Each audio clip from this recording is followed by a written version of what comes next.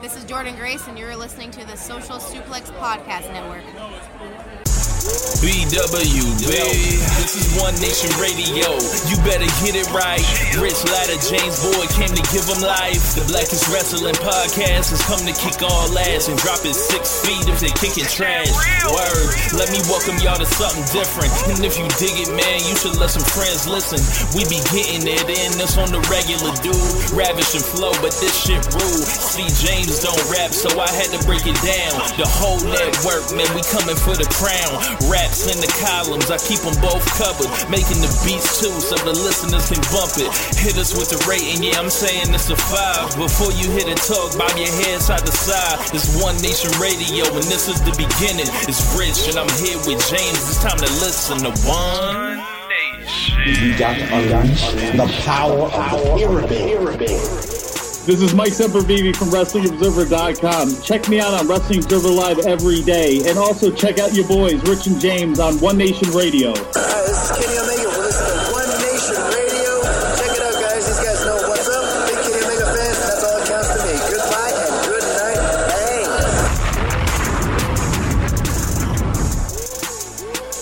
Bang. Welcome to the May 26th edition of One Nation Radio, and I am energized. James, what's going on, man? Not much, man. Yeah, man. Y'all already know what it is. Double or Nothing was last night, and they got loose. They did the damn thing. They balled till they fell, and whatever kind of phrase you want to throw on that, but. Yeah, man. What's up with you, James? Not too much. Just actually rewatched the show just probably over the last few hours or whatever else. So my thoughts are more informed now that I wasn't halfway talking to y'all, halfway not paying attention or whatever else, because it was it's a watch party, so that sort of thing. So I feel like I have fresher eyes on it or whatever else. Yeah, man. So make sure you guys are supporting the Social Suplex Podcast Network by rating and reviewing all the shows on the network and whatever device you use or application you use to consume the shows, whether it's iTunes or Podbean or whatever. Give us a visit over at ProWrestlingTees.com/Social Suplex. Pick up some Social Suplex merch. And always check out our sponsor for this show, Powerslam.tv. Over 5,000 hours of pro wrestling content from around the globe. Use the code Social Suplex. So to get started, I pretty much just wanted to go over our overall thoughts, and then we had a lot of listeners send in questions from Twitter and the Facebook group, so we're going to get to all those. But first, I thought that this was one of the great shows of all time. Brandy Rose wasn't lying. I hope y'all spent y'all $50 and felt like you got your money's worth, because I think the mass opinion is that this show was great, and I saw a lot of people trying to rain on the parade, but it's okay to be wrong, y'all.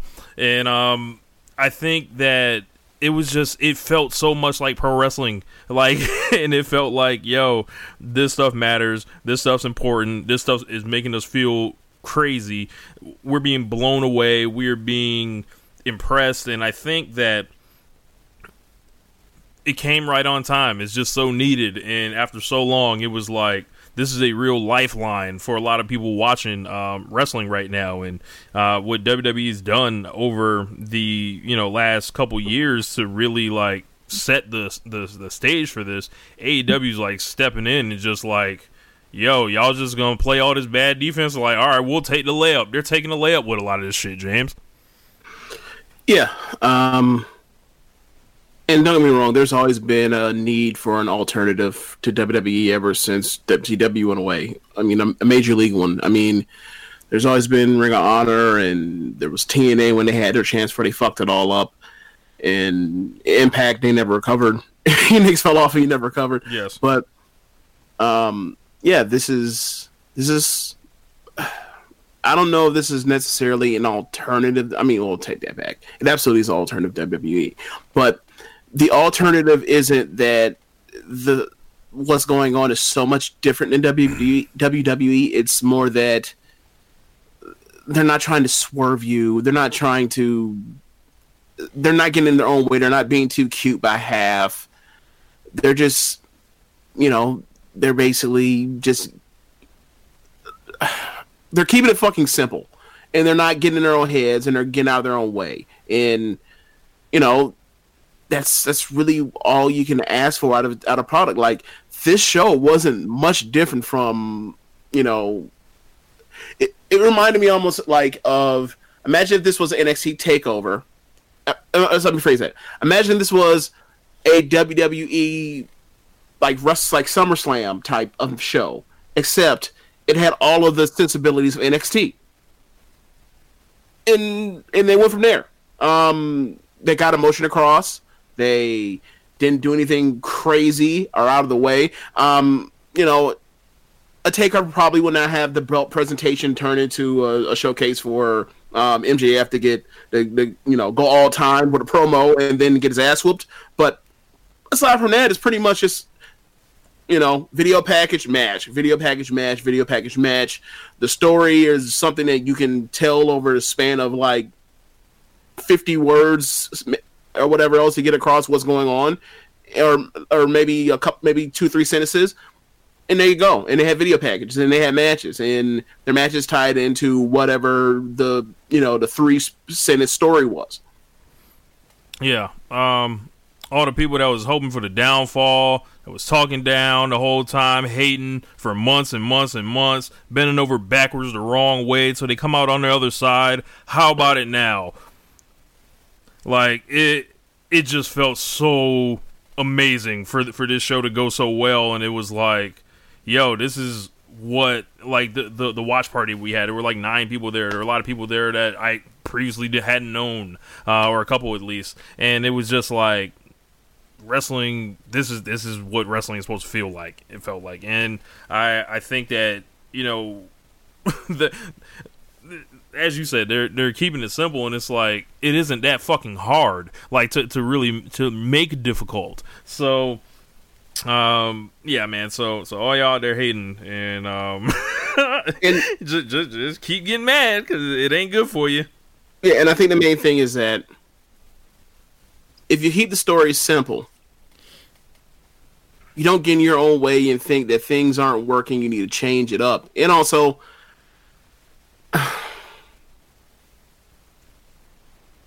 they just have to, WWE, like, it's one thing to where, it's one thing for the benefit of your matches to rein stuff in for the sake of, we don't want to bury the main event or the big matches we have later in the show. But after watching this show and watching these NXT shows, I don't see the point of having, the rules in place that WWE matches typically have with the way they produce, where it's like, we need to rein in so much of everything between the match, between all the spots, all the in between, as opposed to getting out the fucking way and letting people, the people that are, the innovators, the artists, if you will, the wrestlers, tell their story with what you want the finish to be. And you see that when you watch, for example, New Japan, or you watch this show, or you watch, I'm trying to think, you look at these Johnny matches or any of these crazy matches, like, a lot of this stuff is heavily the input of the crazy people like Ricochet and Gargano and Cole and Velveteen and whoever else. Like, you could feel like parts of them are really into and really thought up, like, and thoughtful for their matches, and then the finish is whatever the finish that Triple H decides. And then you watch some of these shows, and, like, for someone like Seth Rollins and AJ Styles and Daniel Bryan and Roman Reigns and all the list of all these super talented people, for them to have you've seen them have these not crazy matches, but you see them have these great matches, they're great wrestlers, and then you see, like, these match layouts where it's clearly like they told them to tone it down. They told them that they need to, For some fucking reason, we need to have Roman Reigns have these shitty matches where he has to work from underneath all the fucking time instead of going out there and have bangers like he used to have over the last, however long. This is like a thing where in the future there's going to be a rub where it's like, look, man, like you're getting in the way of entertaining the fans by you guys trying to raise the floor, but by doing that also like really lowering the ceiling of these matches, which is what the culmination of all these storylines are supposed to be, and supposed to be like these, epic chapters or whatever else you want to call them, or these turning points, and they turn out to be like these things that end up, frustrating you at times or whatever else because whatever. And this was an example of like with everything else. There is the rest of wrestling, and then there is what the main roster of WWE does, and there's no need for them to try to do this. It's so sterile and soulless, Yes. Like they have, and no shade against, the people that do these jobs, but it's not a good idea to have a dude to have all these producers and all these other people like tell the story that these 20, 30-year-olds have to tell by having, people in their 50s, 60s, and 70s tell them how to work a match from beginning to end in an era that is getting more and more quote-unquote crazy or innovative every single day. AEW is here. It exists. It's not going anywhere. And it is real competition. I don't want to hear none of this shit about, we want to be an alternative. Oh, they're just an alternative. No, they are competing for the space of the consumer's attention. They're competing for the Twitter timeline. They're competing for everything. And what we saw last night and leading up to it with StarCast and everything was a lot of people on edge, a lot of people nervous, and a home run being hit by these dudes that just, I feel vindicated for believing in them this whole time, following them from everything that led up to All In to right now. It's like, this is it. This is the hottest shit going today right now. And it's like, I want more. I want more. and I can't wait for the television to start. They're going to be, having more. There's like, I look up and down the roster. There's no sorry motherfuckers like hanging there that I just feel like are worthless. There's no hijacking of the shows because the fans are just outraged with years and years and years of bad booking decisions and putting the wrong people on top and everything like that. It just felt like a fire atmosphere that I wish I was there last night. And yeah, man, just overall, I think it's one of the great shows of all time, and I feel like they will have no problem if they're able to just keep turning the spokes on the swap the booking around a little bit. This swap, he fights him this month. You keep the same ideas in place, and this shit can't do nothing but even just get hotter. Like we already see the Google Trends are looking great for the show, which could be a good sign for the buys on it. And, I'm sure that information will come out sometime next week. But, I thought this was pro wrestling at its finest. Yeah, it don't get much better. I think the one thing that because, they actually do press availability after the match, almost like, I like how much of this thing is based around like what you see at UFC shows where it's scripted. They go out there and they have their fake fighting match, but they go back out there and the winners and losers or whatever else, they do availability to the press. They do a press conference or whatever you want to call it, and they kind of let you inside, and that alone gives them so much more goodwill than the main roster does. And we always talk about this all the time with Triple H when he does that Wednesday right before the takeover, when he does that media availability, the media is there for you to use to try to reach out to the fans to get them interested in.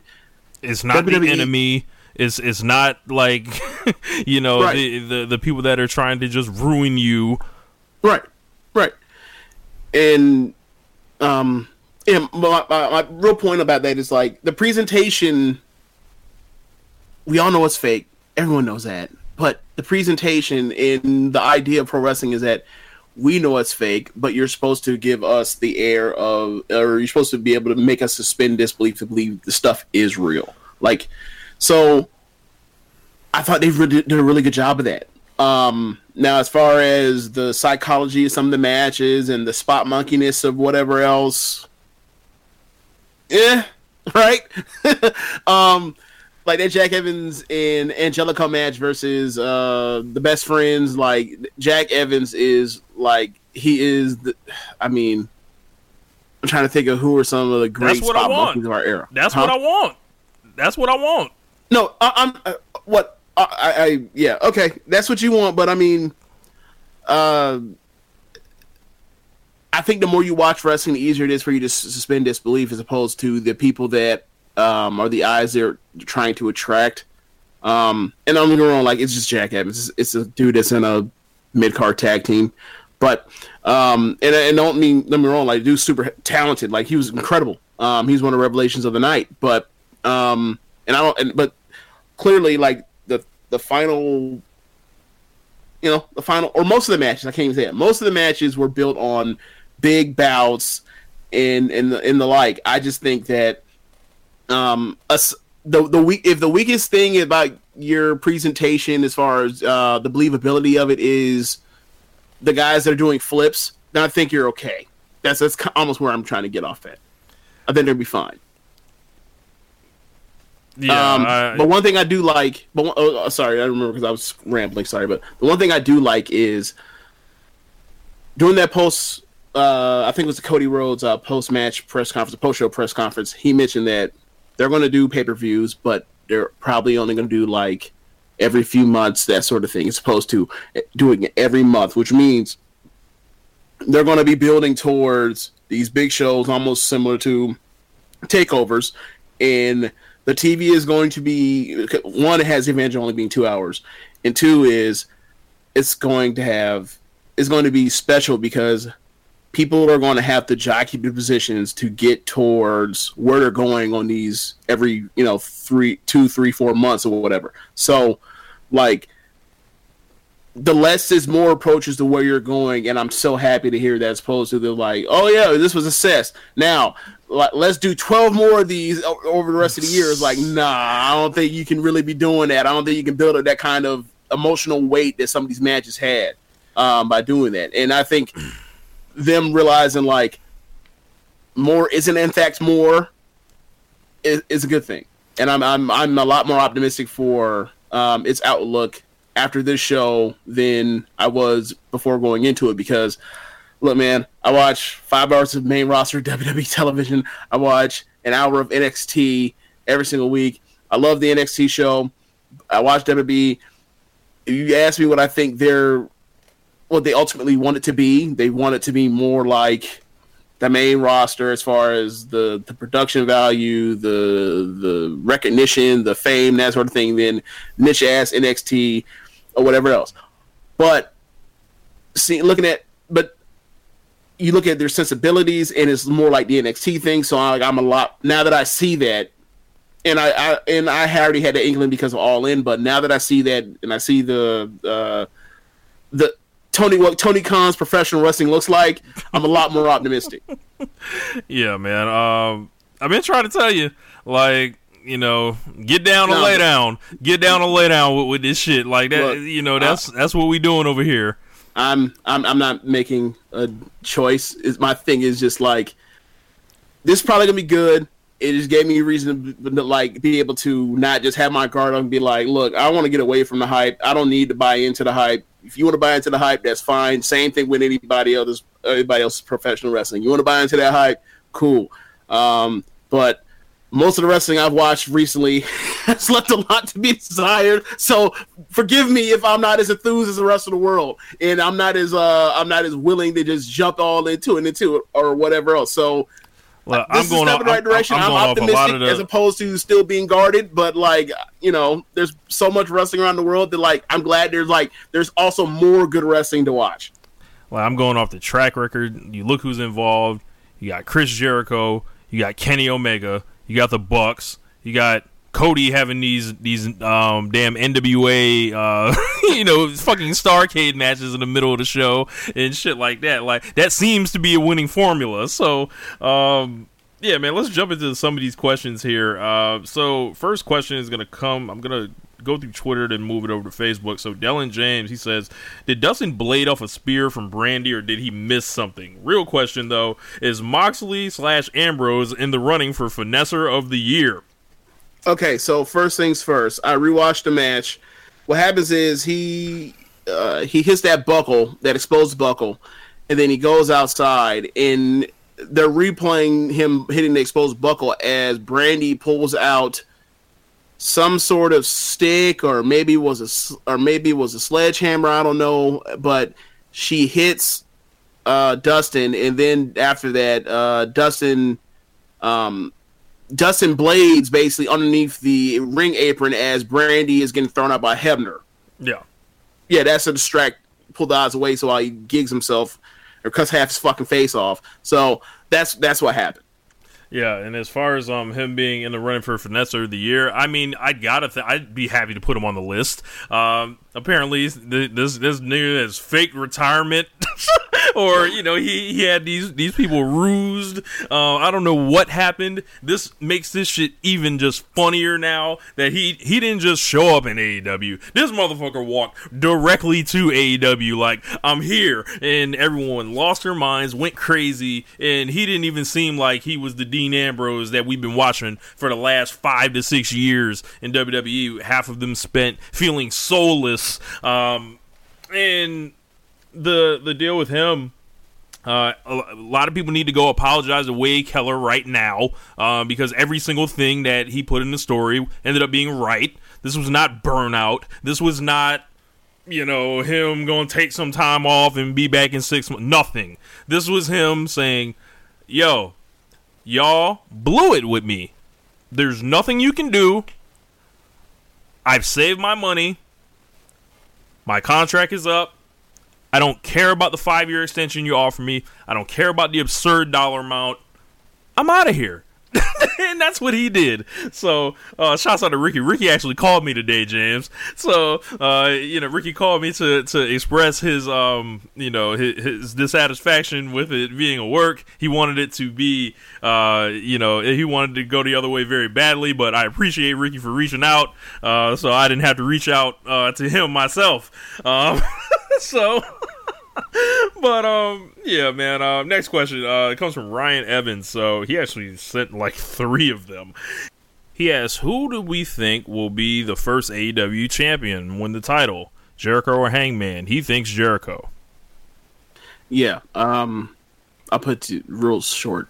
If Hangman wins his title, then we're going to have some real questions about AEW and their booking as far as that, because that would be a gigantic mistake.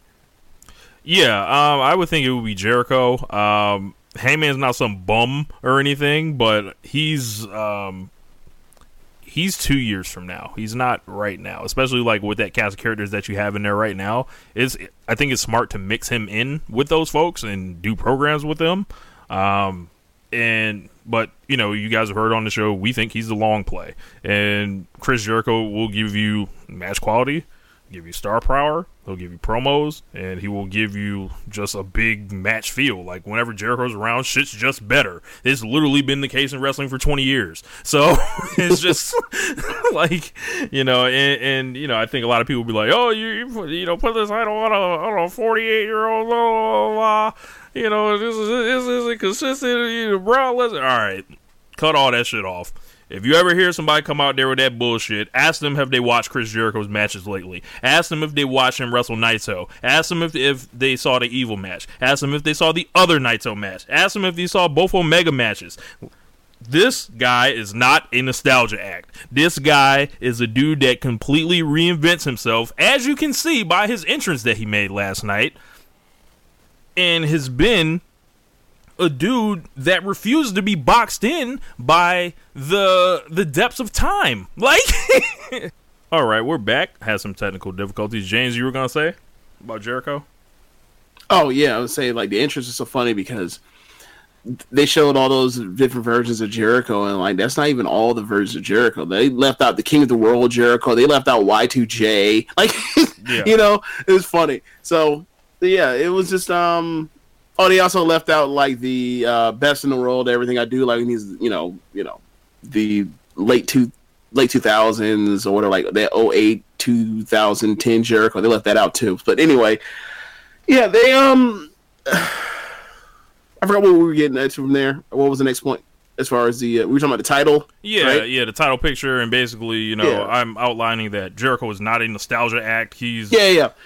Okay, so the thing with that is like, one, he's not necessarily a nostalgia act in the way that these other guys are, and aren't really allowed to evolve because mostly they're here to be nostalgia acts for the Saudi shows now at this point, and also WrestleMania.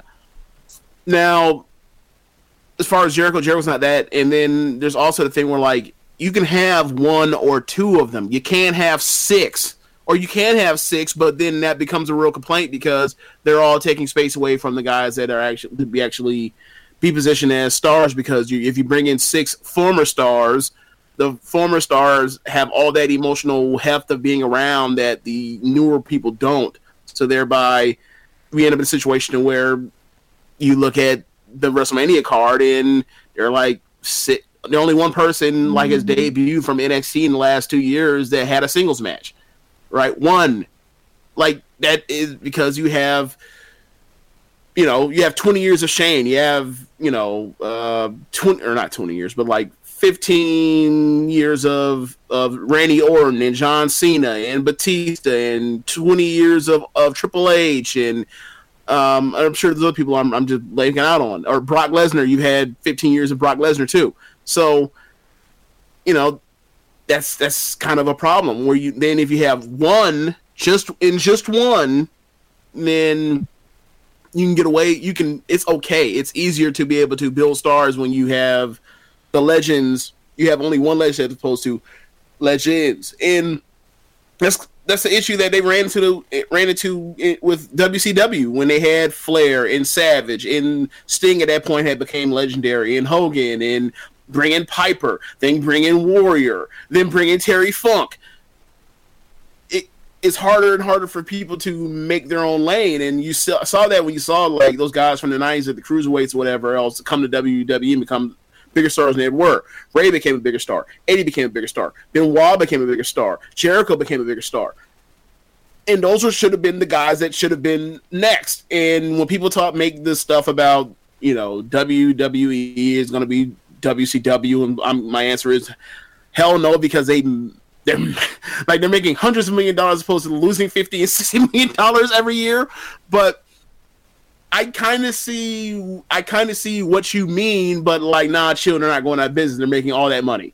It's like, bro, how old is Johnny Gargano right now? He's got to be like probably his early 30s. I think he's like 31, right? How old is Matt Riddle right now? Same. He's like 32 or 33, right? Right. And these people are working on this non-money making entity in NXT, right? Mm-hmm. And they're not getting like, it's like it's like they should be, that should be the main roster of WWE. And it's there's this age thing that's going to happen in the freshness by the time they get there. And you guys have heard all the conversation. Like, you guys know exactly what I'm getting at. And it's like, these dudes, like when I see a guy like Jungle Boy, for example, right? And he's 20 years old, 21 years old, 22 years old. You're never going to have that in WWE. And it's just like... the closest thing you're going to get is like Velveteen Dream, who's going to be, probably 25 by the time he gets to the main roster? Right. And if he ever goes up, they might leave him there, and then by the time it's time for his contract to roll over, who knows? He'd be like, you know what? So Ryan Evans says, what did you guys think was the best match of the show? I'm gonna say Cody and Dustin, believe it or not. I probably would go with the tag match with the Bucks and the Lucha Brothers. it was just blow. It's more in my realm of wrestling. Have you seen it again? No. Okay, on first reaction, it could be any of those last 3 matches, more or less, but I don't know. Like, you tell me what you think after the second time you see it. Gotcha.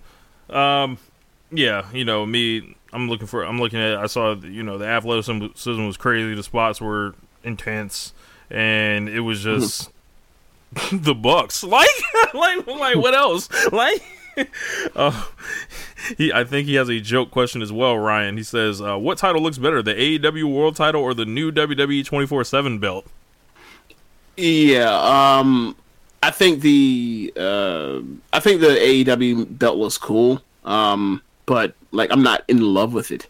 Yeah, I think it's like a good 7 out of 10, like 7.5 out of 10.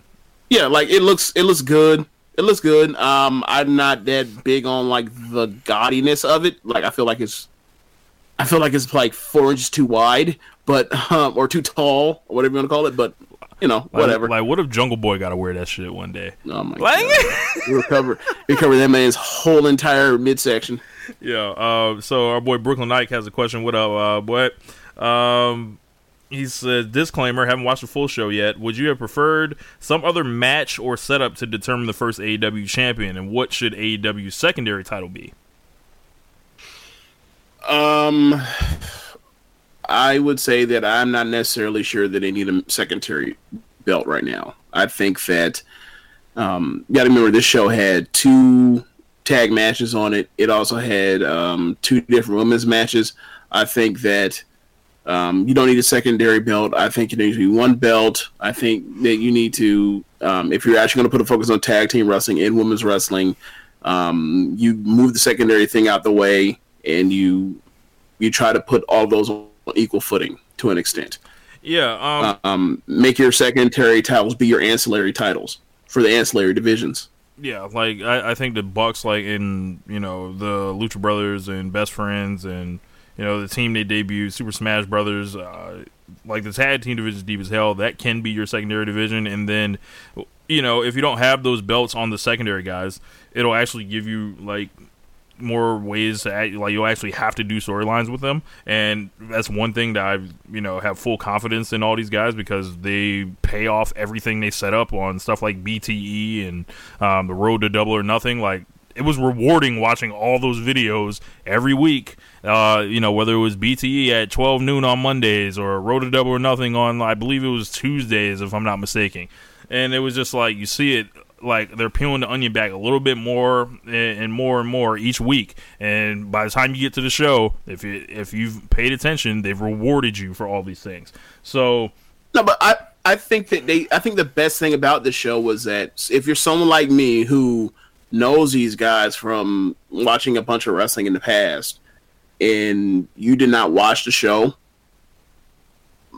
you were not left behind. Like, you didn't necessarily need a video package to get over the story per se. Like the Jericho thing when he says, "I'm going to beat Omega, and I'm going to make him tell me thank you." Like, you don't necessarily need that in a video package, but it was in there, and that's cool. But you didn't need that. I'm going to put Dustin out to pasture. You didn't really need that. That definitely helped as far as making people not roll their eyes and saying like this is a demo WrestleMania match I got left on the cutting room floor. But it was obviously old guy. His brothers, one's old, one's younger, still in its prime. Like, that was going to be the story. Is like, in theory, if you know what you're doing, like the younger dude that's in his prime is going to take out the old vet. So yeah, like I think the main thing is the simplicity. Like, it doesn't matter how much of it you watched or you didn't watch, because it was just there. And as far as like, I could have went for a tournament myself, rather than just the how they set it up. But I'm sure they'll figure it out and make it all make sense. Yeah, so, Then, this is my question, right? Yeah. before the Pac and Page match got pulled, was the Battle Royal winners going to be the title match? They didn't announce that until that got pulled.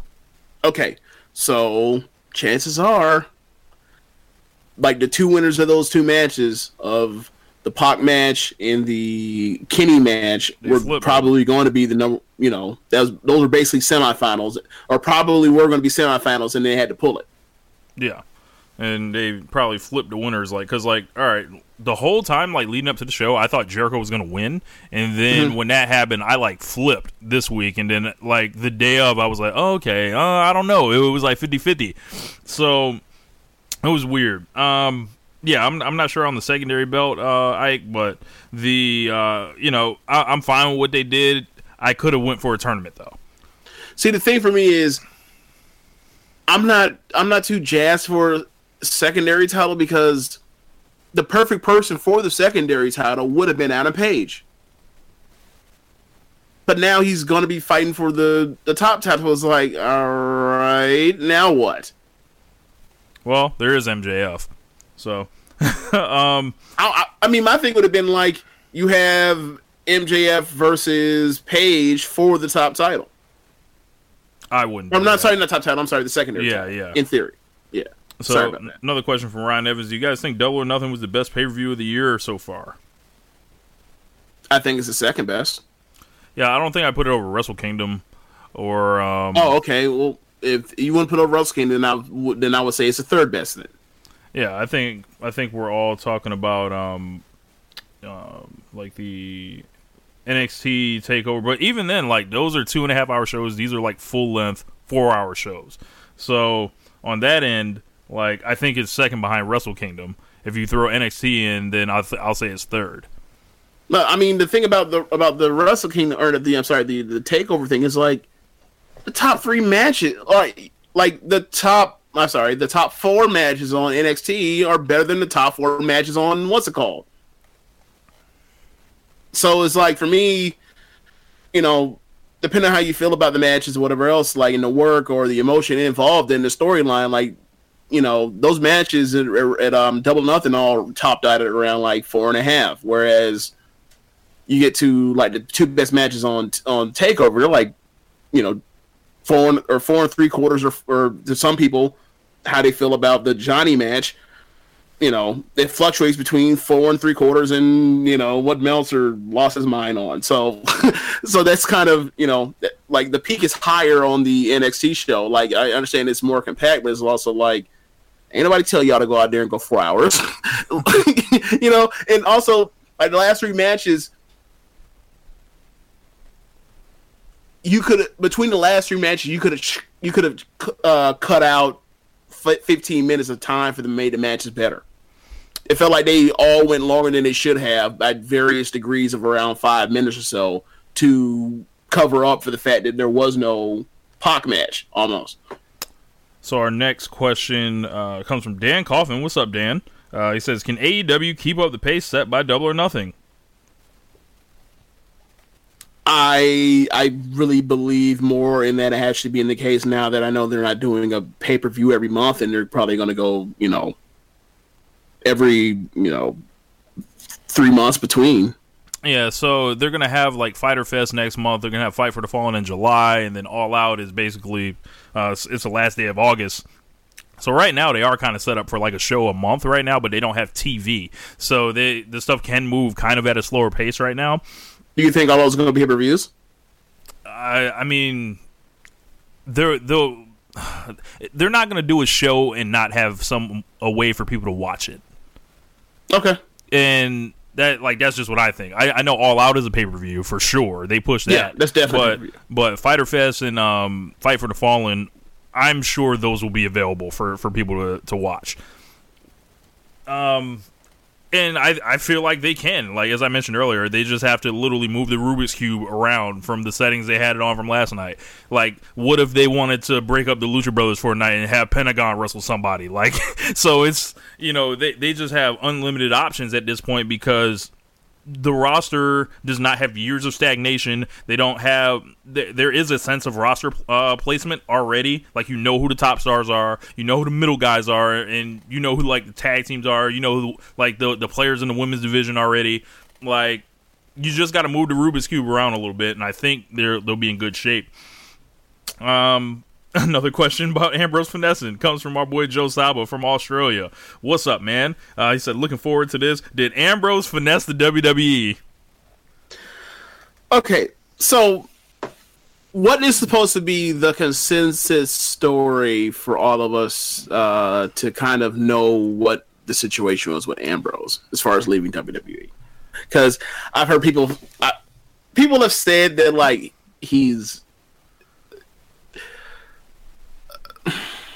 people have made it sound like either this was a ruse all along, and whatever else. Other people have made it seem to be like, he wanted out, just wanted to be out, and then they came calling after naturally, and I'm supposed to like a mark. Like a dumbass and believe that like there ain't no tampering going on. Yeah, that man was out of there from December. What do you believe, Rich? What do you think is the timeline of the events? I believe in your best educated guess of that, what you believe is probably what happened. So I went along on Case IC's. Actually, I think I read a thing today, and they do this thing called Rumor Roundup, and they grab rumors from like the last 6 months that have come out. So there was a story in December that says like at least 2 wrestlers in WWE were approached fairly big time about, jumping essentially to AEW before AEW was announced in a thing. It was like when we had those reports. So, and the way the description was. So in this scenario, you're assuming that the 2 would probably be Ambrose and AJ, right? Maybe. I know one of them was Ambrose. Remember, AJ's contract was coming up until he re-signed, but it was coming up like he would have been able to be on the show. Right. I believe one of them at least was Ambrose. Okay. Right. And just by the description of it. And then the Wade Keller story drops, right? And I hear Joe Lanza the same night or whatever talking about, everything. He pretty much shot down everything people were going to say over the next couple of months about, talking about pretty much everything that we found out with him being ready to fucking go. Essentially, like, it doesn't matter about the money or whatever. And I read Ray Keller's story. I was like, oh, this looks like a dude that's creatively frustrated. This is not burnout. This is nothing. Like, this is what it is. And then what I can't figure out is the WWE part of this thing. Like, why were they so nice? Why did they, pretty much just give him this fucking magical send-off of everything? Maybe Ambrose knew how to work the game through this. Like, he's like, because they were throwing stuff on, like, I don't know, because the story broke before he was the first guy to break, before the revival, before all the people that started getting time added on. So I don't know if WWE was in the mindset to try to add to Ambrose's contract because he didn't ask for a release. Like, it was like a thing, like, they came to him with a new contract. He turned it down, 5 years, whatever. I don't know, man. The WWE thing is weird. It was like they couldn't have. Maybe he was too big to like fuck with and add 9 months to his contract. That's maybe, because I'm like, there's no way they value. It would have been a fucking disaster, right? I'm like, there's no way they can spin this to me as they value the Shield house show tour that much. I'm just not buying that shit. Like, it's just. One, I would say, I would think he would have been too big to bury, and it would have ruffled a lot of feathers for their two of their top 4 guys in the entire company. Right? It would have pissed off. It would have pissed off Roman. It would have pissed off Rollins if that were to happen. Right. So you don't want to do that. And then, there is no way, and I mean no way, that there will not be a time later on, 5, 10, 15, 20 years from now, where he doesn't eventually come back and he's in the WWE Hall of Fame and he's a WWE legend on a Legends contract, right? I don't know. So for me, it's like, okay, he left, but like he's always gonna be like he's too big of a like you can't tell the history of WWE in the last decade without mentioning Dean Ambrose. Like, you know what I'm saying? So it's like I don't think they can erase him in a way they could erase someone else. You know, I guess is kind of where I'm getting at, or shit or fuck around with because they know there's future money in Ambrose, regardless of whatever else, of whether or not this is some shit that will pass, and also the relationships between the other two Shield dudes that you want to really fuck up like your relationship with two of your four biggest stars in the entire company if you like shit on their homeboy. Yeah. I think Ambrose probably like. And don't be wrong, they buried him on the way out. So it's like it's not like they didn't fuck with him, but like I mean, like they didn't add 9 months because that would have been a really, really, really bad look. Yeah, and I think there was an element, a Brian Pillman-esque element to this thing, even though it's a little different, obviously because he didn't get WWE to release him from a contract as a work or anything. But you know, if he just acted a certain way, like, yeah, man, I think I'm gonna hang it up. It's like kind of lured them into this false sense of security, like, oh, good old Dean, we'll just, you know, we'll see him on his way out, and you know, maybe one day, like, I fully believe that could have happened, and I'm okay. Here's where I'm willing to believe. I'm willing to believe either A, it was a head slapping pattern move. He set him like he was going to retire, and the whole time he was playing them and left. And I'm also willing to believe that he was burnt out and frustrated with his position and his character and what he was doing on TV, and he was really going to hang this shit up. And then all of a sudden, that con money started calling and talking to him, and he was like, "Maybe I'm not so burned out." So I heard the story was like, I don't know if it was, I think Tony Khan was saying, you know, we got in contact, or Ambrose got in contact with us, like the second he was like contractually like free to, essentially. Okay, so I mean, and there's also like, and there also could be like, hey man, I need to get out of here. I don't know where I'm gonna go, but I just need to get the fuck out of here. And then all of a sudden, this AEW shit happens at the perfect time for him, and it just happened where he's like, "All right, let me go ahead and reach out. I got Chris Jericho's number. Let me holler at Jericho. Jericho, let me go holler." And it's almost like some shit where it's like, remember how like. Was it Hall and Nash were basically like the in between middle guys are like between Bischoff and Brett? Yes. Like, yeah, this is kind of like, all right, well, Jericho out here, middleman out here. Yeah. I hope that man got a piece of coin for a finder's fee. Hope so. Yeah. Question from Sam Brown, and this is about Dean Ambrose as well. He said, you guys are big critics of Ambrose in the WWE. What could turn you around on him in AEW? Oh my God, we're critics of him as opposed to saying we're critics of the way he was booked. Like, I guess I'll have to like pull up, you know, like any 2014 through 16 like show we've done. Like, you listen to any 2014 through 16 thing, you would be like, oh, like they like that guy, but they've treated him like shit, so now they're just done with him. Like, like it's the same things that we like buried. If we like talk shit about Bayley, it's like, nah, man, like, we all like Bayley, but they've shitted on her, and they're not gonna, like, clean her off, you know, so it's like, it is what it is. I think Dean Ambrose got booked in just one of the most terribly uncreative, soul-sucking, horrible ways went from SummerSlam to the time he left. Like, the whole Seth Rollins feud was an absolute disaster that stained him, that stained Rollins, that stained the fans watching this shit. And the thing with Dean Ambrose is he's always been over. He's always been loved. You can have issues with his wrestling as far as, like, you know, people think he is not trying as hard sometimes, or people think he has these soft style matches, like kind of like The Miz or whatever. I'll give you that, but that never really bothered me about Ambrose because I largely enjoyed his wrestling style. Now, where they went wrong was that Seth Rollins match, and I'm never backing off of that. That match was a disaster. I mean, I think the stuff with Ambrose, like it's all from when he got his ass whooped by and then nothing match for Brock Lesnar. Like that was the most pivotal match of his career, and Brock said, "I don't want to do much," and he was fucked. Period. Like he went into that thing when they had. Remember they brought up. He's supposed to be like the next hardcore guy.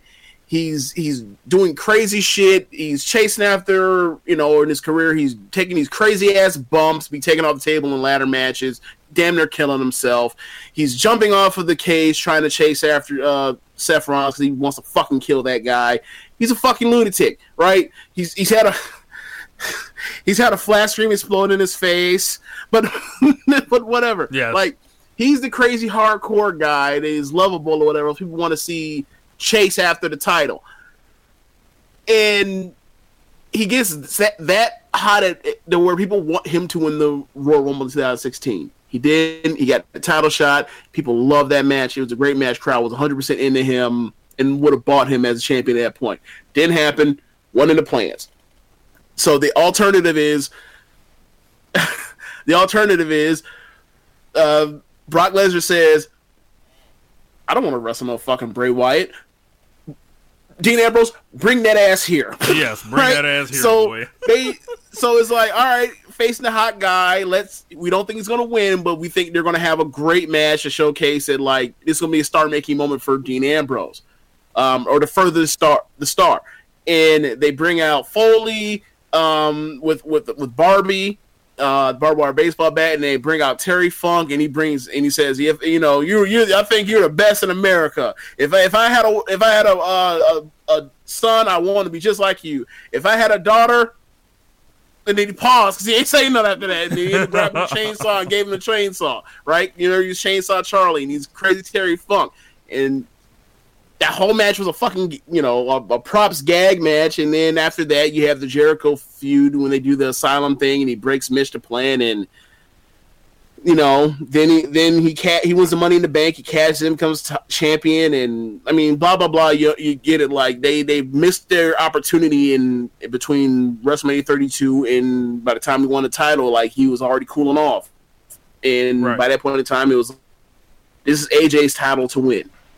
So they screwed it up by that point in time, and then they got the Shield back, and that was a huge thing, and that kind of saved him. And Rollins is like standing in amongst the crowd, like that was a great thing. That was one of the best things that was one of the few incredible things they did in 2017. And then he got hurt, unfortunately, and then he came back, and you're thinking like, all right, fresh lady's been going for a while. Like you get some of that off of him and get the pop of "We missed you," and they immediately bring back the Shield, and he's immediately playing second fiddle again, and he does third fiddle. And they're not really showcasing all three as three stars, three individual stars now coming back, and took it as like they just more or less all reverted back to the ways they were when they were the Shield originally before they broke up.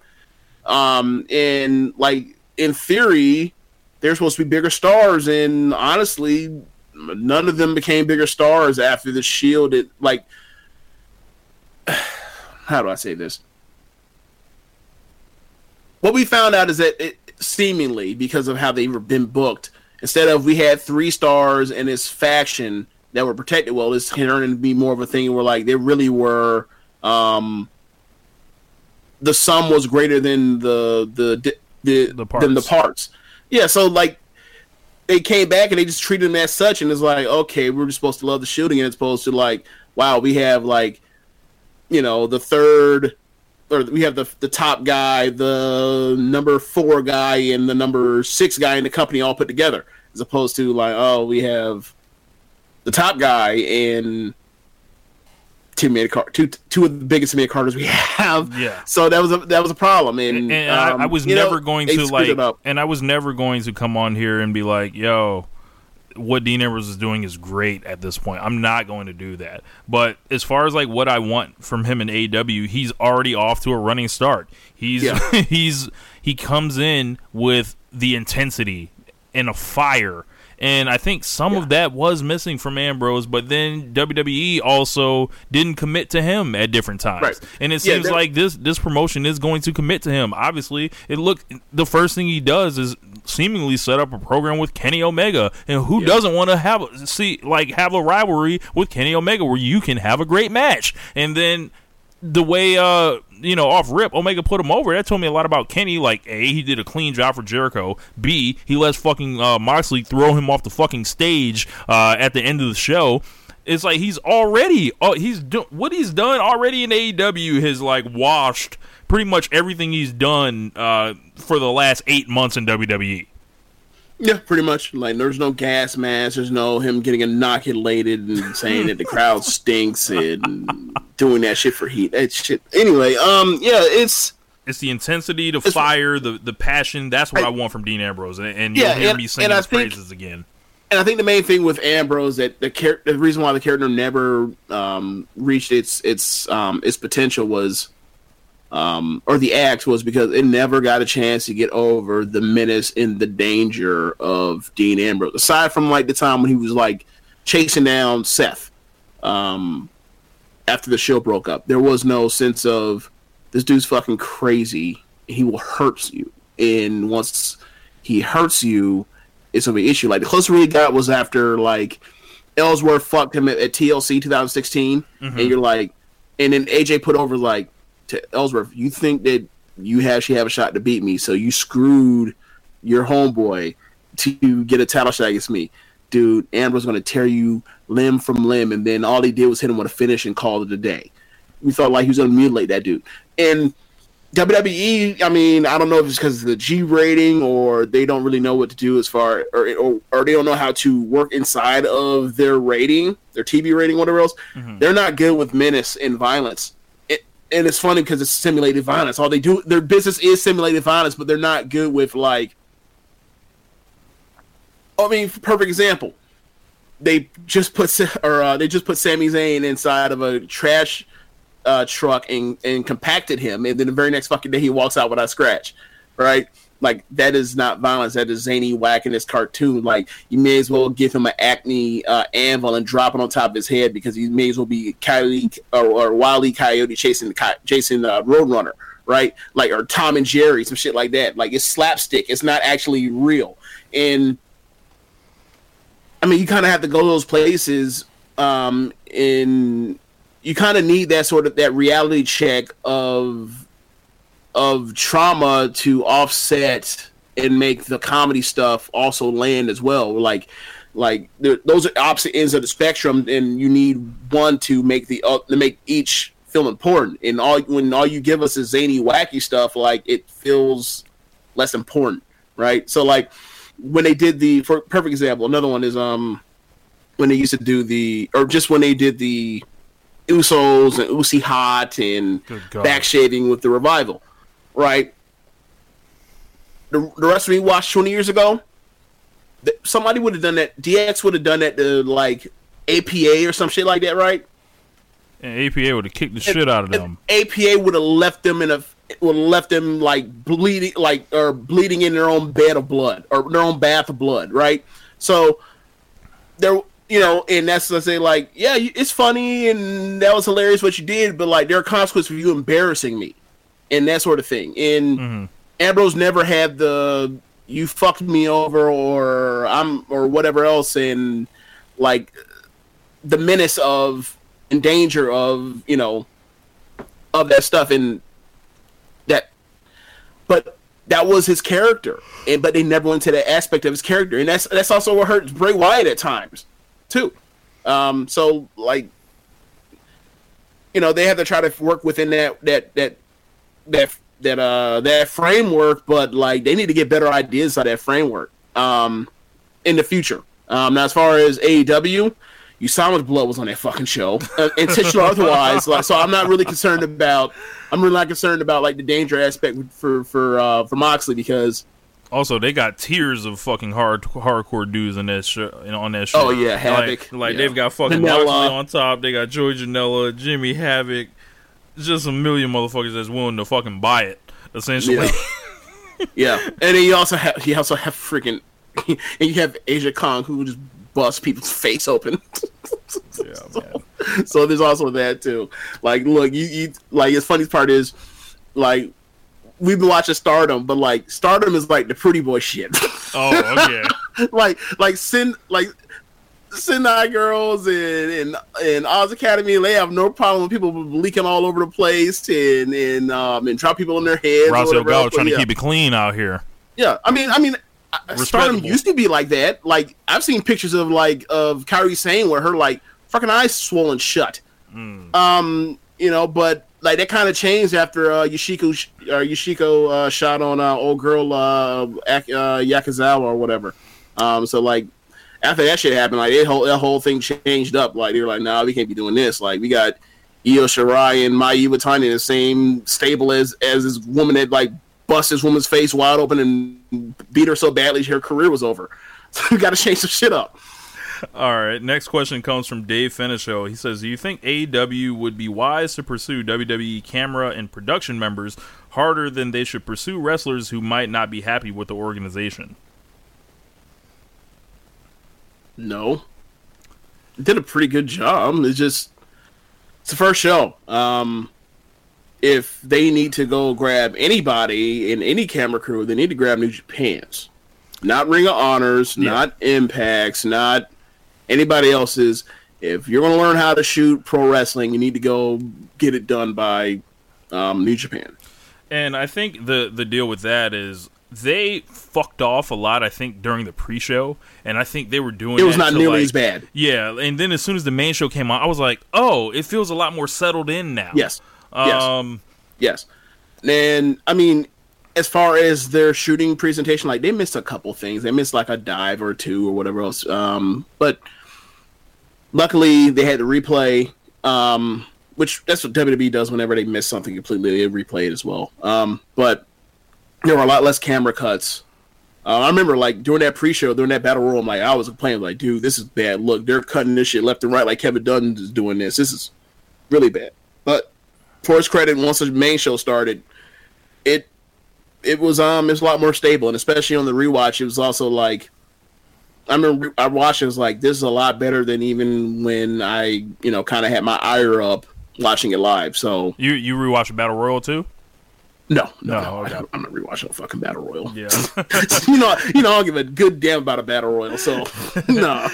Yeah, and as far as like wrestlers who might not be happy with the organization, shit was funny last night on Twitter because Sasha Banks was tweeting every liking stuff, and Bayley was tweeting the Revival, Big E, just name names, and everybody was showing love, and it was like, man, and this kind of rolls back to Moxley, and I think JD from New York, he gets a lot of shit sometimes because he's a little even further off the deep end than I am at certain times. But a little bit, like he's just the master of hyperbole, and also like he's not afraid to say something sexist. Yeah, yeah. So like this, like don't get it. So it's levels like, to the shit. Yeah, he's like, you gotta be like, I've never fully embraced how he shits on stuff because, like, I also hear some of the other stuff he talks about, and I'm just like, okay, like, he would be, like, if there was a Barstool Sports wrestling thing, like, he'd be, like, the perfect person for it. Yeah. And that's not the shit on, like, Barstool as far as, like some of the content they come up with, like some of the stuff is good, but there's also that other side you kind of have to be worried for and be on the lookout. Be like, okay, right, like you got to keep that at arm's length. Like he had a point where he was just saying Jon Moxley showing up is like WWE's in trouble, and I think people instantly was like, what do you mean they're in trouble? WWE has $1 billion TV deal, da da da.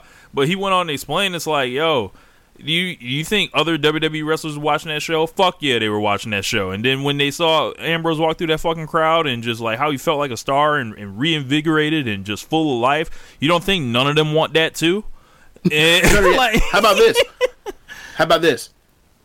Let's not even go that far to just Dean Ambrose of a damn Grand Slam champion, right? Right. Let's go to the OWE people. The OWE guys, the Black Hearts, right? Strong Hearts. I'm sorry, Strong Hearts. Yeah, Strong Hearts when it's T-Hawk and Shima and I can't remember the third guy's name. Lindemann. Lindemann. Yeah. Who's basically like I want to see Lindemann. I want to see Lindemann in a small strong guy match against Tyler Bate. They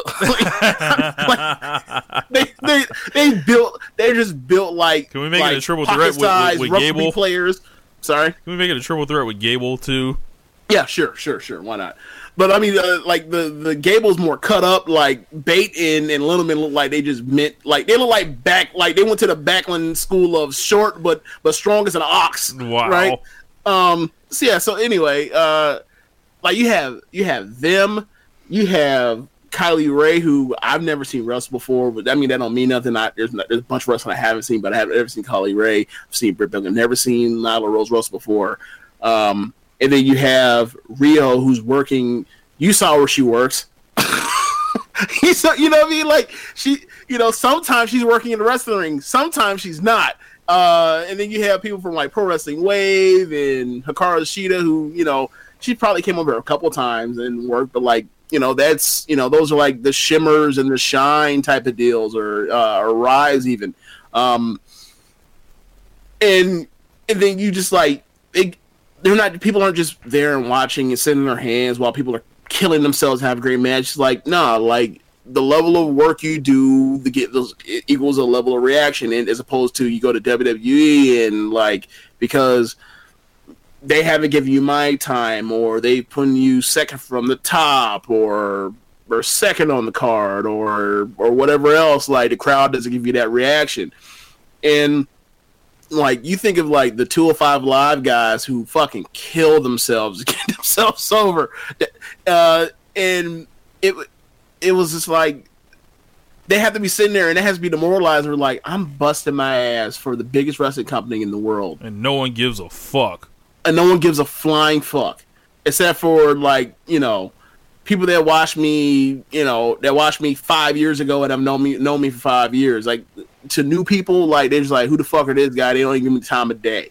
And as opposed to they go to that crowd, and all you have to do is be as good as you are, and if you're good enough, the crowd respects it because they love pro wrestling. They're not. Yes. They have been trained on sports entertainment to where it doesn't matter how good you necessarily work. It's whether or not you get a push, and with the level of push you get and how well you do with the push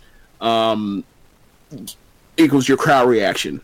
So like that's definitely one of those things where it's like that has to really be shitty, and especially when you're a person like I don't know anybody below anybody that's like a prelim person that's good what if you're Andrade?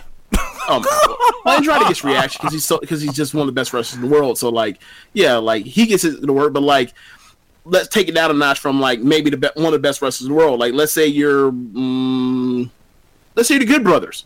Yeah, like you're Carl Anderson.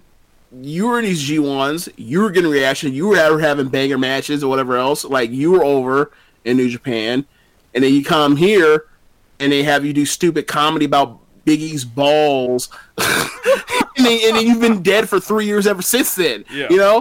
And the old day and the other nonsense, like and then like you're just done. And you just been here, and like your friend you came over there with became like one of the top guys in the company because he's one of the best wrestlers. But like you're just a really good wrestler, and you're just a good wrestler, and that's all they got for you. Like that has to be troublesome for you. Like, and and just for you to go out there like Carl said, obviously it's Carl Anderson because he had the Bullet Club. But I'm just saying like a lot of people did not know who a lot of those a lot of the Joshis were, and they came out there and they got that kind of reaction in the middle of the match. Like that has to suck. That some of that has to get to you to an extent. So yeah, I definitely get that. Yeah. Our final two questions will come from Nicholas Guerrero. What's up? Usually Nicholas Guerrero he gets in with, he actually sent me a text before the show showing me his party that he was having with, watching AEW and all that. But whenever we put these out, he always gets in the last questions somehow. He says, do you think AEW will get to the ranks that WCW did against WWE in their heyday? And then his second question was, who do you think will be a non-obvious standout that will become a star in AEW? I've got my second one on that, but as far I'll start with the first one. But I think that they'll get to the ranks that WCW did against WWE. So that would require them to add, for a good year and a half or maybe 2 years to be the number one wrestling company in the world. That seems like it's a far way off, but I don't feel like it'll be a case of like when you say number one, do you mean business? Do you mean quality of show? Because if we're just talking about quality of show, they're already competing right there. They're already, in the top of the mix there. As far as the business goes, that's gonna be a 3 to 5 year process, I think, because whenever this TV deal comes up, they're gonna be negotiating for their next deal, and that's where the money will eventually roll through. And I'm be interested to see. I'll probably have more to say about this whenever the pay-per-view numbers drop. So we get, they didn't have television going into this. They had their word of mouth and the hype machine essentially they put behind it, and the Google Trend numbers look great. They've kind of outdone Money in the Bank for the last 7 days, if I'm not mistaken. And it's been I think there's a shot. Just if Vince continues to run this into the ground, that $1 billion isn't going anywhere. They're going to have it, but it's also not going to inflate them from what fans think of their company. It's not going to inflate them from their bad decisions, and it's also not going to inflate them from, as I mentioned earlier, competing for control of the timeline. That's what a lot of this stuff is right now. Yeah. I don't know.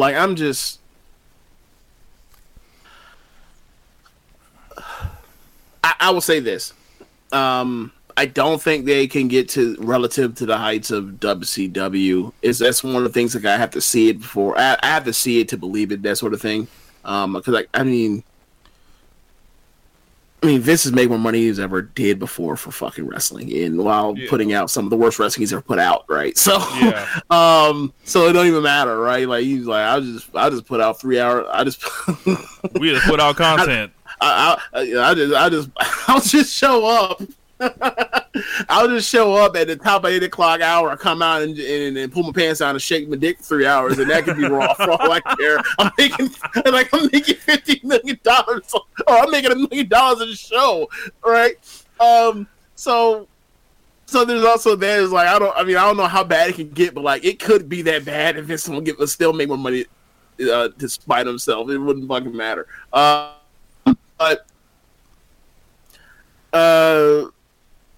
Yeah, I think that they're going to, I think they're pulling an audience. How big the audience is could be anyone's guess. But I think that they're going to get word of mouth, and they're going to get a word of mouth that WWE, they haven't had since the first fucking WrestleMania, or since The Rock came around, or The Rock came back actually. So since The Rock came, since the time we came back, with The Rock coming around and the pipe bomb, their WWE's or AEW's getting the most buzz any American wrestling company has had since then. And it's almost like something you want to tell your homeboys about. Yo, this is the new hot thing that's going on, and then they're gonna be in Chicago for All Out. Mm-hmm. Oh wait, so the next question after that is the next question was about who I think who's going to be the breakout star, or who do you think has breakout star potential? That it's someone that's not clearly going to get a push.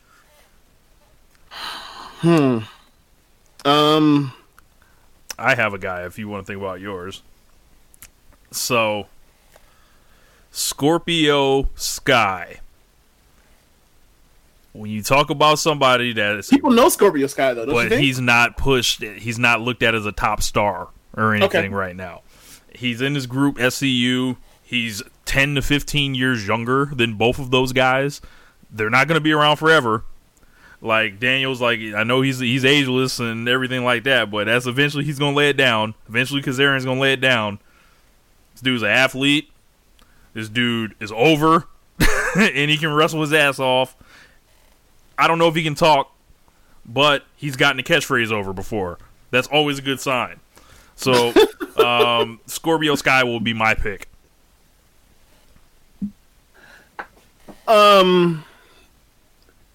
Yeah, I'm just gonna go with Yuka Sakazaki. Like, she's going to get a On brand. I mean, you saw the match, like, between, I mean, her and Riho, like, people fucking love them, in that match.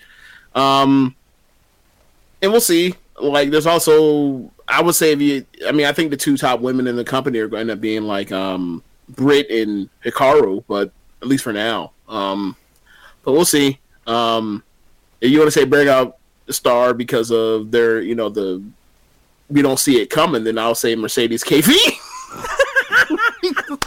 when she gets out of, was 18 months from now or whatever, when she finally comes to terms, get the fuck away from WWE or whatever else, or they patch it up, whatever else. I'm saying 50-50 coins or chance that either she patches up or she's out of here and she's on the first plane to AEW or AEW.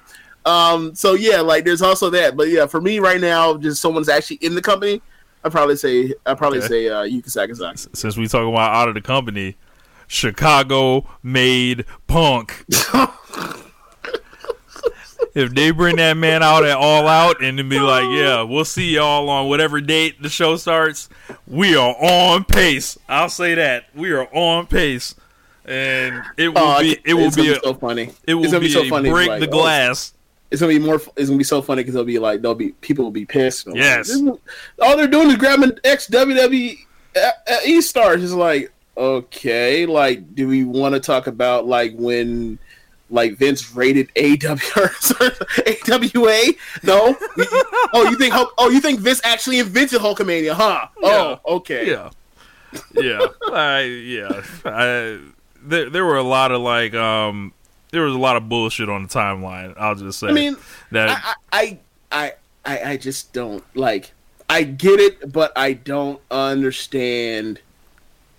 No, I'll take it back. I get it, but like, I don't feel like your feelings are of my concern. That's, you know what I'm saying? Like, I get how you have this attachment to this company, and then to see that like these people that were on the company are now doing something else, and it may take potentially take, I don't know, it may hurt the company like 5 years from now by like 5%. So thereby, like, there's like some type of betrayal or whatever else. But like, what did you think about the Cody thing? We didn't talk about that yet. When he broke down Triple H's whatever. Like, it wasn't symbolic, okay, so and the reaction to this, because boy, as you know, and I think you had this too. Like, you have, like, at least for me, I have a love-hate respect relationship, a love-hate but respect relationship with Triple H. Yeah, he was the reason. Like, I fucking quit watching wrestling over what turned into a reign of terror because I sensed that it was gonna be bullshit and got away before like he decided to, terrorize the company for real. And I have respect for Triple H for his WrestleMania matches with Undertaker at 27 and 28 and WrestleMania 30. I thought that bill was incredible. My favorite wrestling promotion in the world right now is NXT. He's the head booker of it. So, like, yeah, like, those are two instances of respect for Triple H. But for Cody to be to call himself the Attitude Era Killer or the Attitude Killer, and there is basically like the WrestleMania 22 throne that Triple H was on when he was Conan and Barbarian, and then he basically takes a sledgehammer, the symbolic Triple H sledgehammer, and boshes that fucking and explodes that fucking throne. I took it as like it is what it is. It's like it's all in the game, free throws and fouls, as Young Jesus once said. Yeah, it's like, I mean,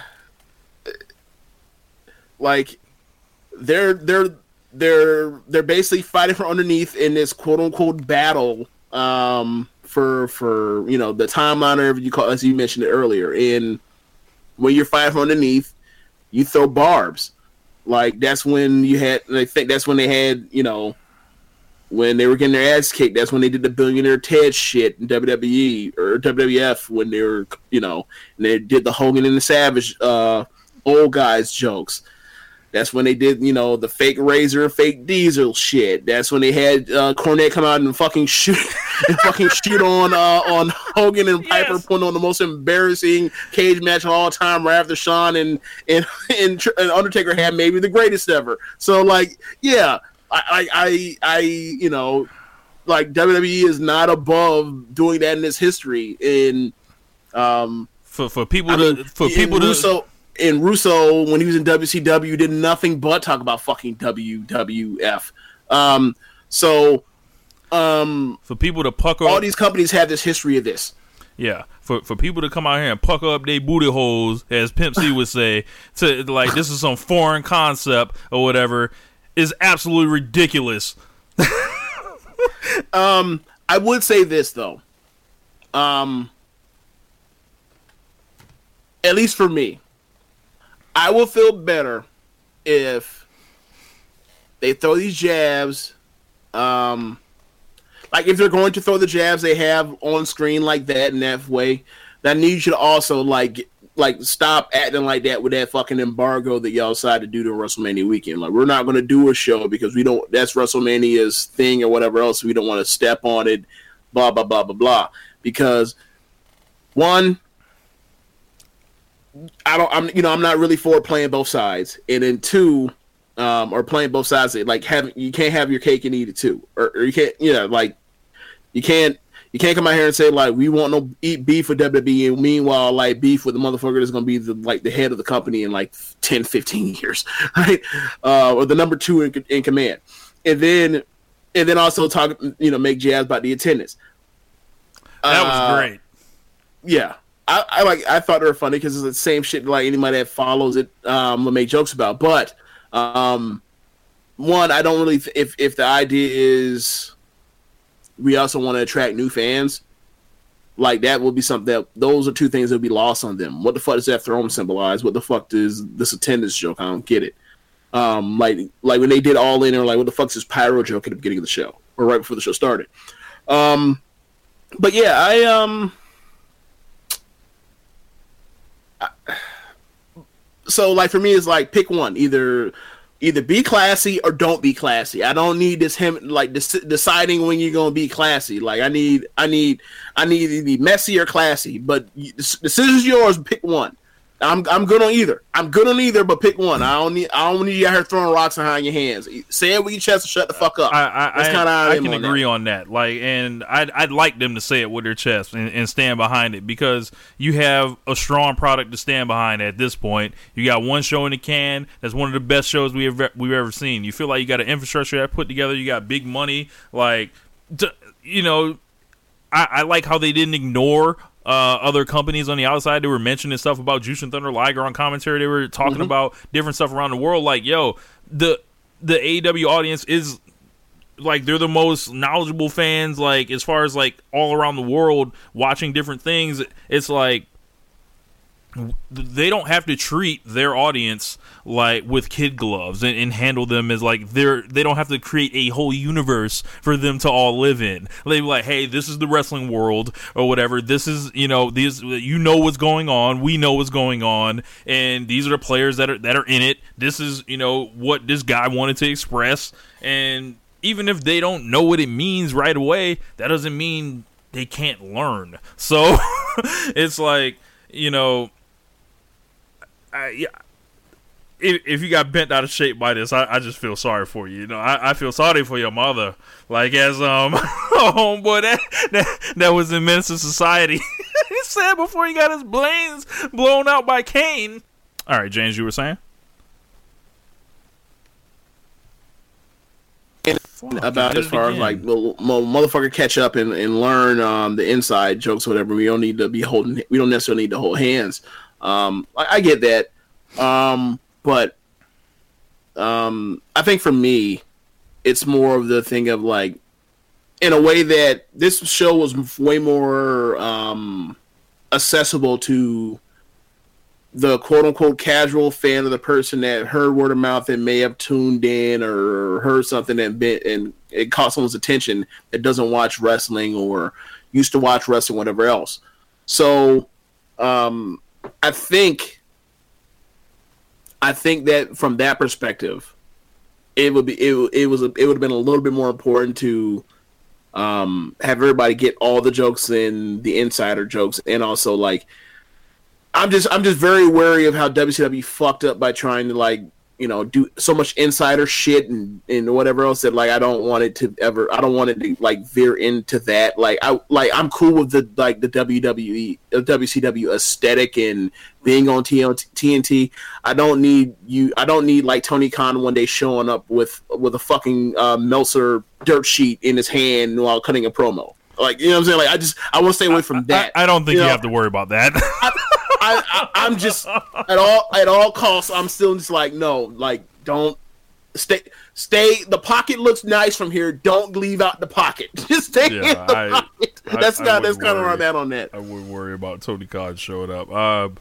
He actually did, like, there was a lot of media availability after that, but as far as the matches go, I liked pretty much all the matches that were on the show to a certain extent, and it was just like it all felt great coming out of it, and it was just a happy night. I released my star ratings on my Twitter earlier, and rewatching anything. What was there anything that you particularly like got out of rewatching those matches? Because you know me, I'm not huge on the rewatch stuff, but I might go back and actually take a look at this just because I want to feel it again. Essentially. Oh my god. So yeah, this is like the first pay-per-view I've rewatched in. Maybe WrestleMania 33. Because I didn't rewatch like All In. I've never rewatched a Wrestle Kingdom. It's just too long. Yes, but I would say that the Dustin and Cody match on rewatch, when you can hear the commentary, and not have, you know, a wrestling party going on and everybody marking out or whatever else during the spots. I think that match, and I think that the Joshi 6-way or 6-woman match, those two matches that both were better on rewatch. I would say that the Young Bucks match is worse on rewatch because it honestly feels like after they get, it felt like they went way too far past their peak, and the stuff they did after the peak was still very good, but it just felt like they kept going, and they could have just went home.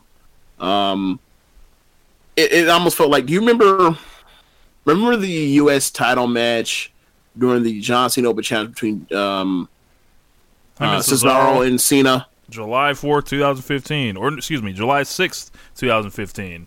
Okay. How do I remember that? I don't know.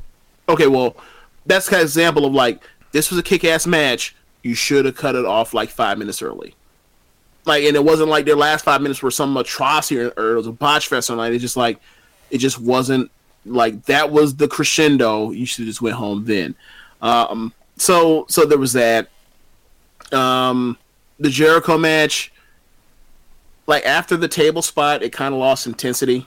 I can't really put my finger on it on the rewatch of what exactly happened. I mean, there was one clear botch where they were trying to go from the One Wing Angel to a like DDT. It wasn't a tornado DDT, but it was a DDT attempt that got fucked up, and then they wrestled another like minute, and then they redid that exact spot. It was like, just move on. But it was besides just that spot that kind of felt like it just lost its taste, because they just came out and they were just like two angry ass men that were chopping the shit out of each other. They beat the fuck out of each other and breaking each other's noses. Bro, I love that match. Like, and it was like, it seems like it's kind of a divisive match online. I think the thing is that it started out as a chop fest and a slug fest and everything, and then they went through the table stuff, and then all of a sudden, at like the end of the match is a wrestling match, and it almost like went backwards, where it should start at, or they should have started like chopping each other again at a certain point, or Jericho had some type of answer to, or some type of response to the V triggers. Because the V triggers were there, but for like the intensity and whatever else, but like, or maybe, you know what maybe was? Because they kind of had their standing brawl at the end of the match. You know, after double down and people get up and they go back and forth and you get the boo yay or the yay yay or whatever else. They were doing it while Jericho. I'm sorry, they were doing it while Kenny was on the apron. So that might have been what really made it kind of like the crowd. It wasn't because it wasn't just me; it was also the crowd. Just like they were hot for the match.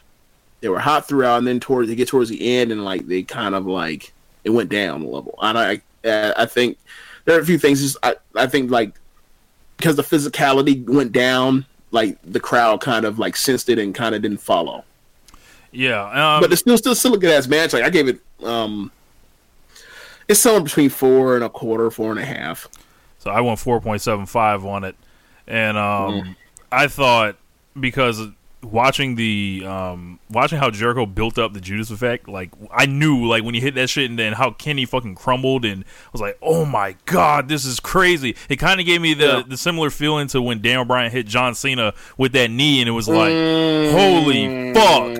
Oh, okay, for you. But this is what I'll say.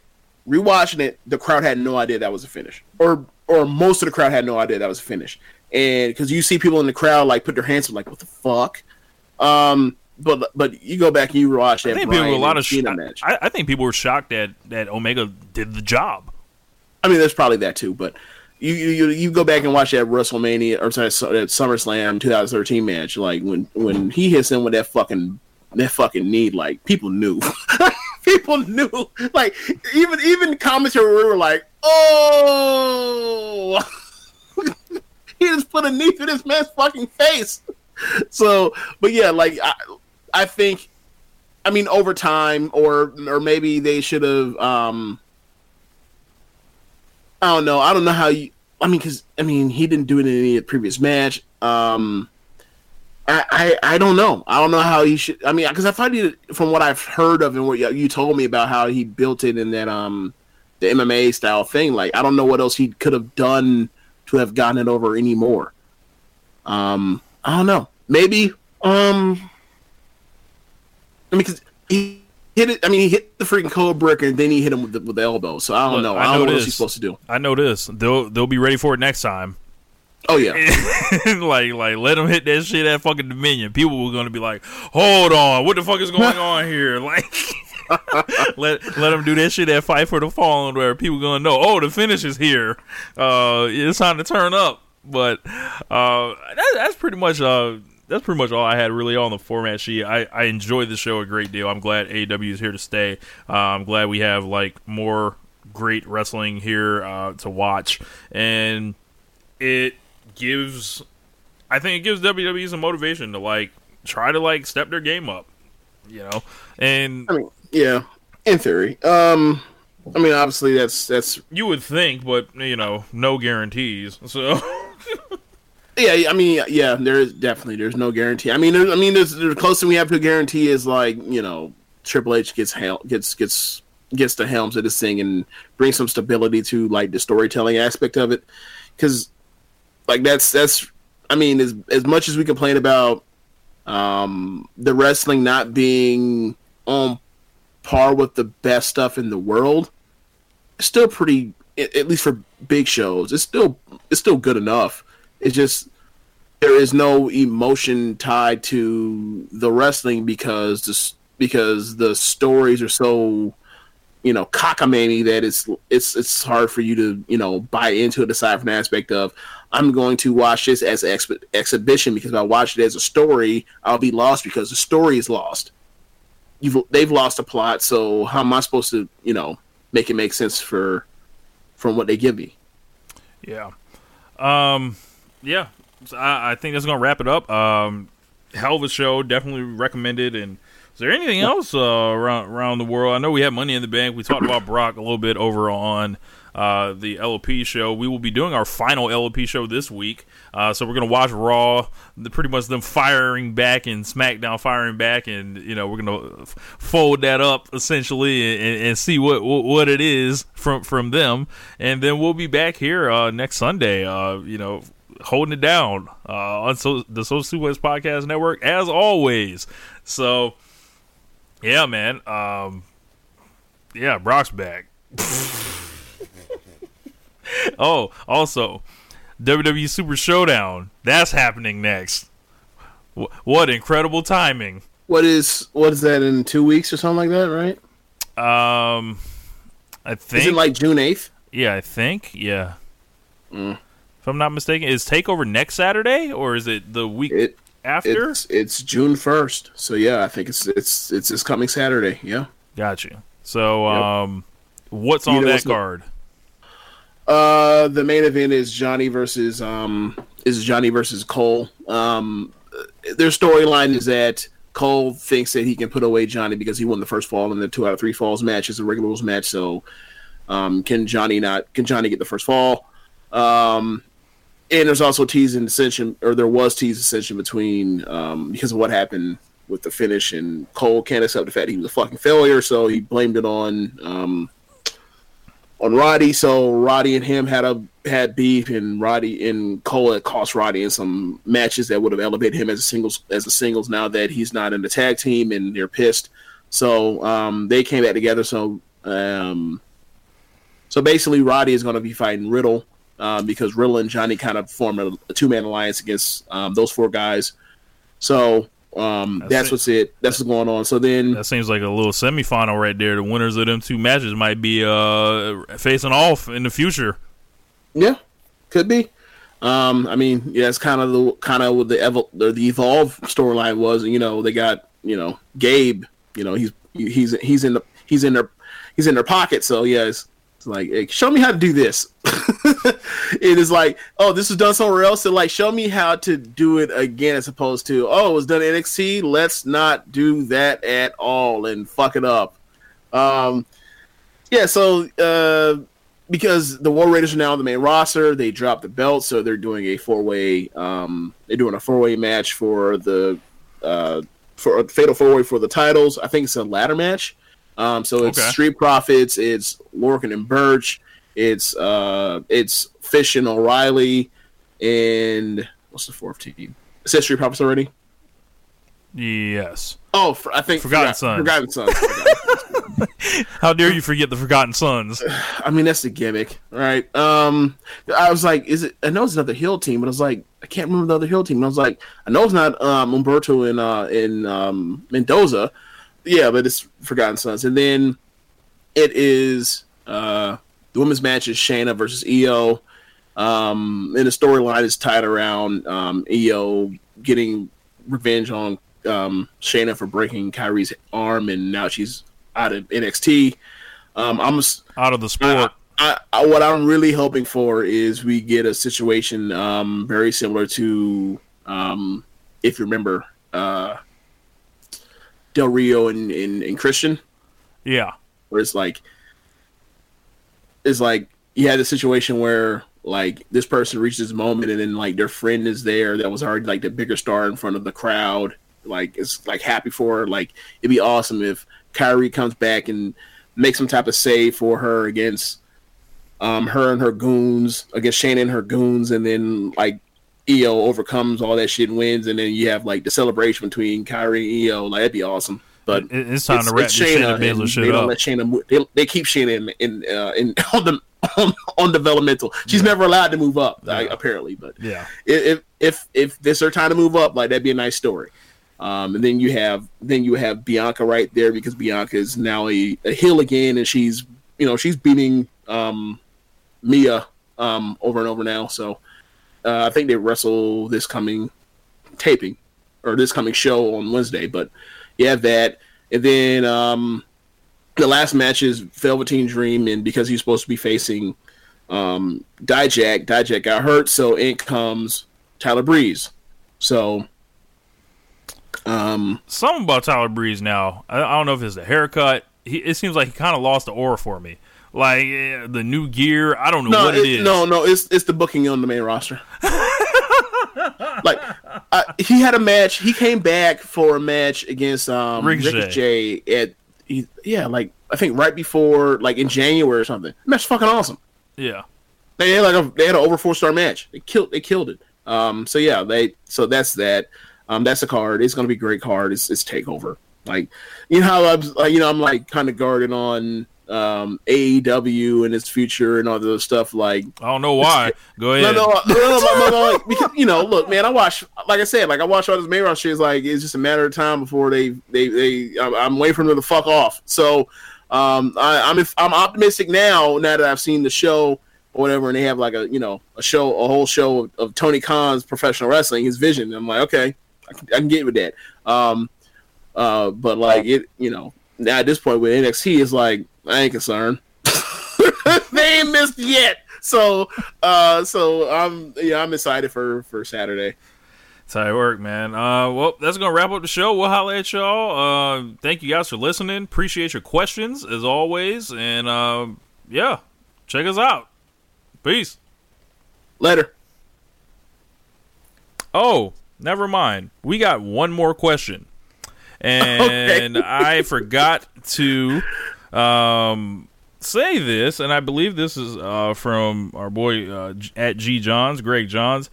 He wanted to know why James always says "Sorry, Chad" at the end of the LOP show. Oh, do you want to say that for the LOP show? And leave that as a reveal, so that's like sure. The final answer. Correct. Sure. You leave like, well, I always wonder why he's done that. Well, you'll find out in the finale. Yep. We'll go ahead and roll that over, Greg. So make sure you check that show out. Yeah, we'll treat it like it's a stevia, like the stevia they had the lethal dosage of whatever that was in it that killed old girl at the end of Breaking Bad. We'll treat that as like a thing. Like, you keep watching, like that's a plot point, right? Yeah. See, we're better at storytelling than main roster WWE. Feel the suspense. We up out of here, y'all. Later. Peace. AEW, bitch. Say goodbye to your credit card rewards. Greedy corporate mega stores, led by Walmart and Target, are pushing for a law in Congress to take away your hard-earned cash back and travel points to line their pockets. The Durbin-Marshall credit card bill would enact harmful credit card routing mandates that would end credit card rewards as we know it. If you love your credit card rewards, tell your lawmakers, hands off my rewards. Tell them to oppose the Durbin-Marshall credit card bill.